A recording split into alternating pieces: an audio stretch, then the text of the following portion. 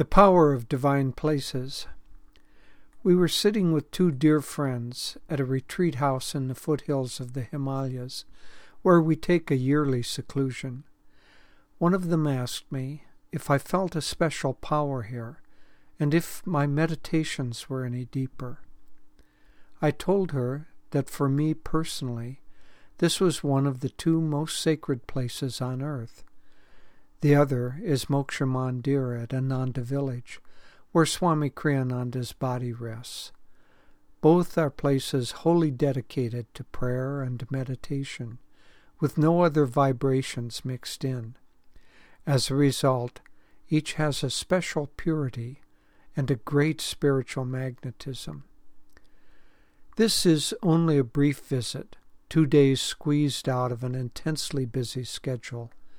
We came to India to help with the formation of an institute of leadership and service based on the spiritual principles taught by Paramhansa Yogananda.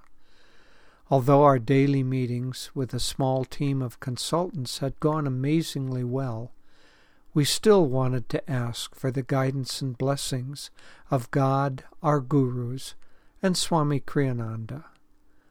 Certain places, often pilgrimage spots, act as powerful spiritual amplifiers, and devotees go to great lengths to visit them and bask in their holy ambience. It is especially helpful to visit such places when facing an important task or juncture in one's life. A case in point is an episode Yogananda related in his Autobiography of a Yogi in the chapter The Heart of a Stone Image. His eldest sister, Roma, had asked him to intercede with her materialistic husband. Master wrote, quote, "An inspiration seized me. Tomorrow," I said, "I am going to the Dakshineswar temple. Please come with me and persuade your husband to accompany us. I feel that in the vibrations of that holy place, Divine Mother will touch his heart." And so she did. We came on this retreat hoping that Divine Mother would touch our hearts also. The house where we're staying is in an area where the Pandavas lived in ancient times. Babaji feels particularly close here. We weren't really expecting any outward signs of blessing, but it is nice when it comes of itself. Many times on Swami Kriyananda's birthday, a rainbow had appeared in a clear sky in what is called a glory. His friends from Ananda have always associated this phenomenon with God's blessing upon him.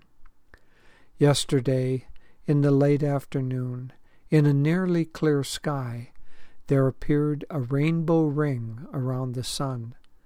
It was something none of us had ever seen before, and we felt as if Swamiji had somehow arranged it for us. Now, on this morning of our last day here, another sign of blessing was given us. The distant mountains seemed to stand guard over the house. Especially beautiful is Nanda Devi, perhaps the most sacred of all the Himalayan peaks. Legend says that you cannot demand to see her, that she will only reveal herself to you if it be her wish. For the last 2 days she had not chosen to do so, but on this final morning she peeked out above the clouds. It felt like Divine Mother had heard our earnest prayers and wanted to make sure that we knew we had her blessings on this sacred project. Enjoy. Nayaswami Jyotish.